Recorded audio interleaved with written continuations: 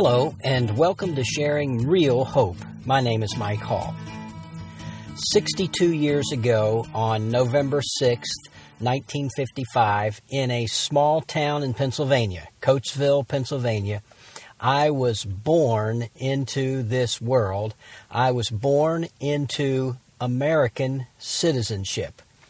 Because of that day, and my mom and dad being citizens and living here, I am and have always been a citizen of the United States of America. That was a blessing. That was a privilege. It was something that I had absolutely nothing to do with.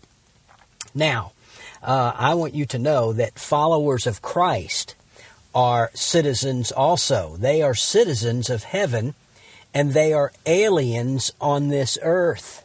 Philippians chapter 3, verse 20 says, "For our citizenship is in heaven, from which we also eagerly wait for a Savior, the Lord Jesus Christ." Verse 21, "Who will transform the body of our humble state into conformity with the body of His glory." So we are citizens of another country. We who are followers of Christ hold dual citizenship. Not only are we citizens of a country on this earth, but we are citizens of heaven. And we're also aliens, and that's what Peter says in 1 Peter chapter 1, verse 1, and also in 1 Peter chapter 2, verse 11. He says that we are aliens. In other words, we are exiles. We are strangers. We are sojourners. We are temporary residents here on the earth. And so even though we hold citizenship in a country on this earth, that citizenship is temporary. It means that one day we will pass away, pass off this earth. That citizenship will no longer be active for us. But our citizenship in heaven is permanent. Now, just as I had nothing to do with becoming an American citizen, I actually had nothing to do with becoming a citizen of heaven in strictest sense of the word. The Scriptures tell us that there's only one way to citizenship. Jesus said it in John chapter 14, verse 6. It's a very familiar passage to people who read the Word. It says, Jesus said, "I am the way, the truth, and the life, and no one comes to the Father but by me." Jesus said the only way to be in right relationship with the Father, and that's what being a citizen of heaven is all about. The only way to do that is through me, is through the Lord Jesus Christ. Only one way to citizenship. On today's podcast, we are looking at 1 Peter chapter 1, verses 18 to 21 and verses 23 to 25. On the last podcast, we talked about living like a citizen of heaven and some of those things that Peter pointed out. And we were in this passage, but we kind of skipped over these two sections, 18 to 21 and verses 23 to 25, because I plan to come back to that in this podcast and talk about the fact that there is a way to heavenly citizenship. And Peter is reminding these aliens that are under persecution, and the persecution is escalating. He's reminding them of how they came to be citizens. In verse 18, he says, he says, "Knowing that you were not redeemed with perishable things, like silver or gold, from your futile way of life inherited from your forefathers." Verse 19, "But with precious blood, as of a lamb unblemished and spotless, the blood of Christ. For he was foreknown before the foundation of the world, but has appeared in these last times for the sake of you, who through him are believers in God, who raised him from the dead and gave him glory, so that your faith and hope are in God." That's verses 18 to 21. And so Peter uses the word redeemed, knowing that you were not redeemed from perishable things like silver and gold. That word redeemed could also be translated ransomed, and it carries with it the idea of being purchased or bought. being bought. And so the question would be, to whom is the payment being made? And it is clearly obvious from Scripture that the payment is being made to none other than God the Father, our holy God. God is holy, God is righteous, God is sinless. God in His righteous holiness does not tolerate sin, never ever tolerates sin. Sin always carries with it a penalty, always has to be punished. God does not overlook sin. He demands a payment. And so the Bible says in this great book of Isaiah, chapter 53, verse 10, "But the Lord was pleased to crush him," and the him here is Jesus, "putting him to grief, if he would render himself as a guilt offering.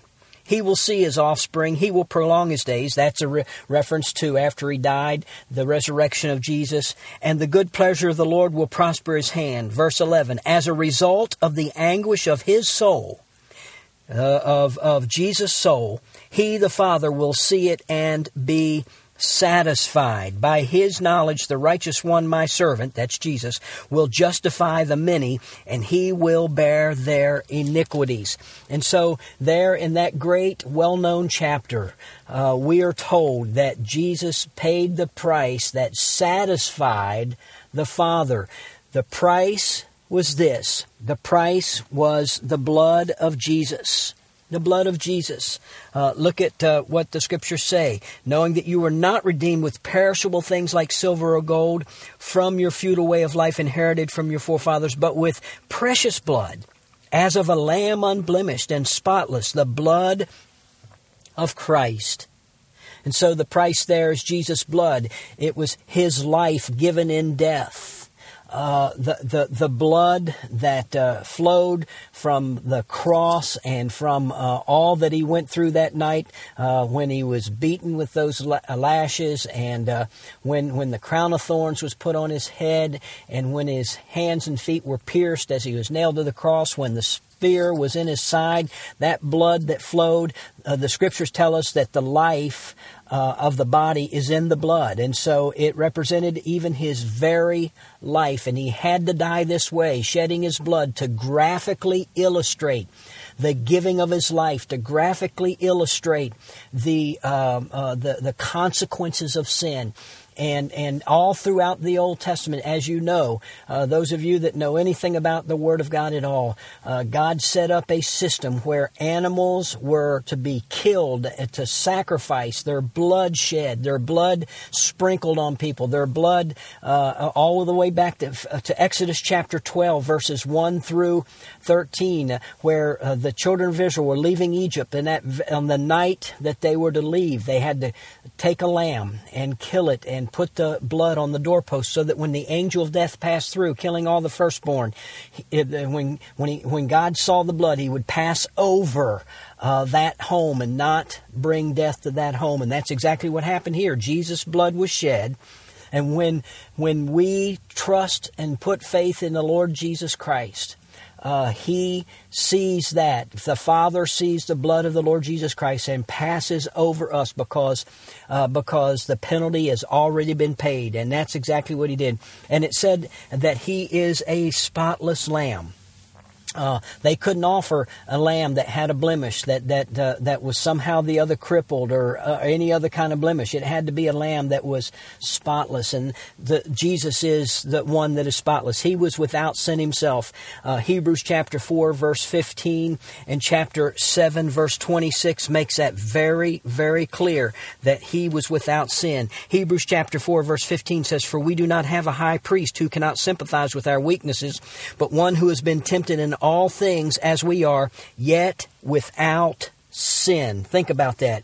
Yet without sin. Hebrews chapter 7, verse 26 is a beautiful verse. It says, "For it was fitting for us to have such a high priest, holy, innocent, undefiled, separated from sinners, and exalted above the heavens." That's the Lord Jesus Christ. He is the one that was without sin.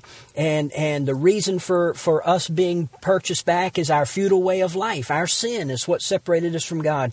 And I want you to know that this was not a last-minute thought. The Scripture says that it was all planned before the foundation of the world in verse 20. Before the foundation of the world, in God's plan that Jesus would purchase our salvation. And that purchased salvation comes, according to verse 21, through faith in Jesus, the one who was raised from the dead. Romans 1:4 says that he was raised from the dead and through that resurrection declared with power to be the Son of God. In other words, God, a very God.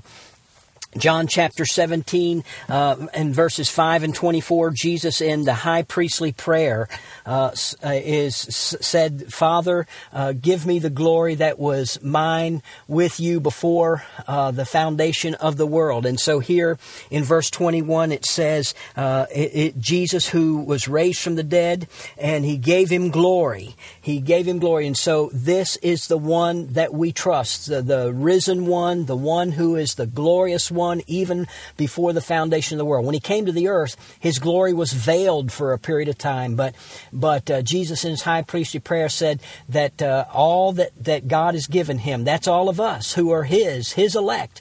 He says he wants us to be with him so that we can see his glory, the glory that he had with the Father even before the world was formed. And so that's the one that we believe in, and that's how we come to faith in him.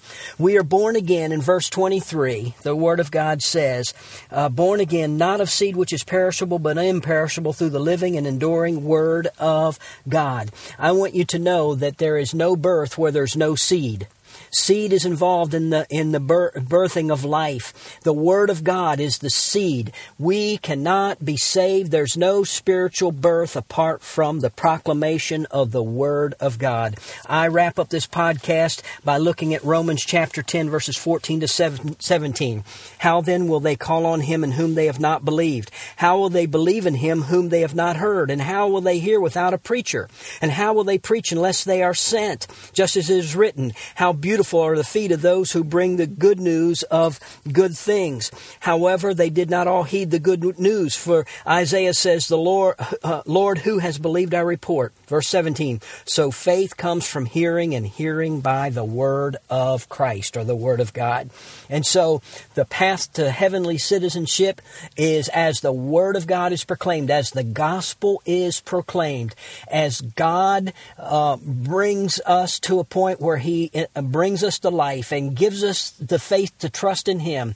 It is through faith in the Lord Jesus Christ that we are saved, that we are given permanent heavenly citizenship.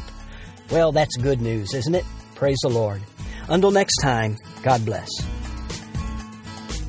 Thank you for listening to this edition of Sharing Real Hope. We hope that you were encouraged in your walk with Christ by what you heard. Please take a moment to email us with your questions, prayer requests, and comments. Our email address is sharingrealhope@gmail.com. Again, that's sharingrealhope@gmail.com. Or you can visit our website at sharingrealhope.org. Until next time, keep living in and sharing real hope.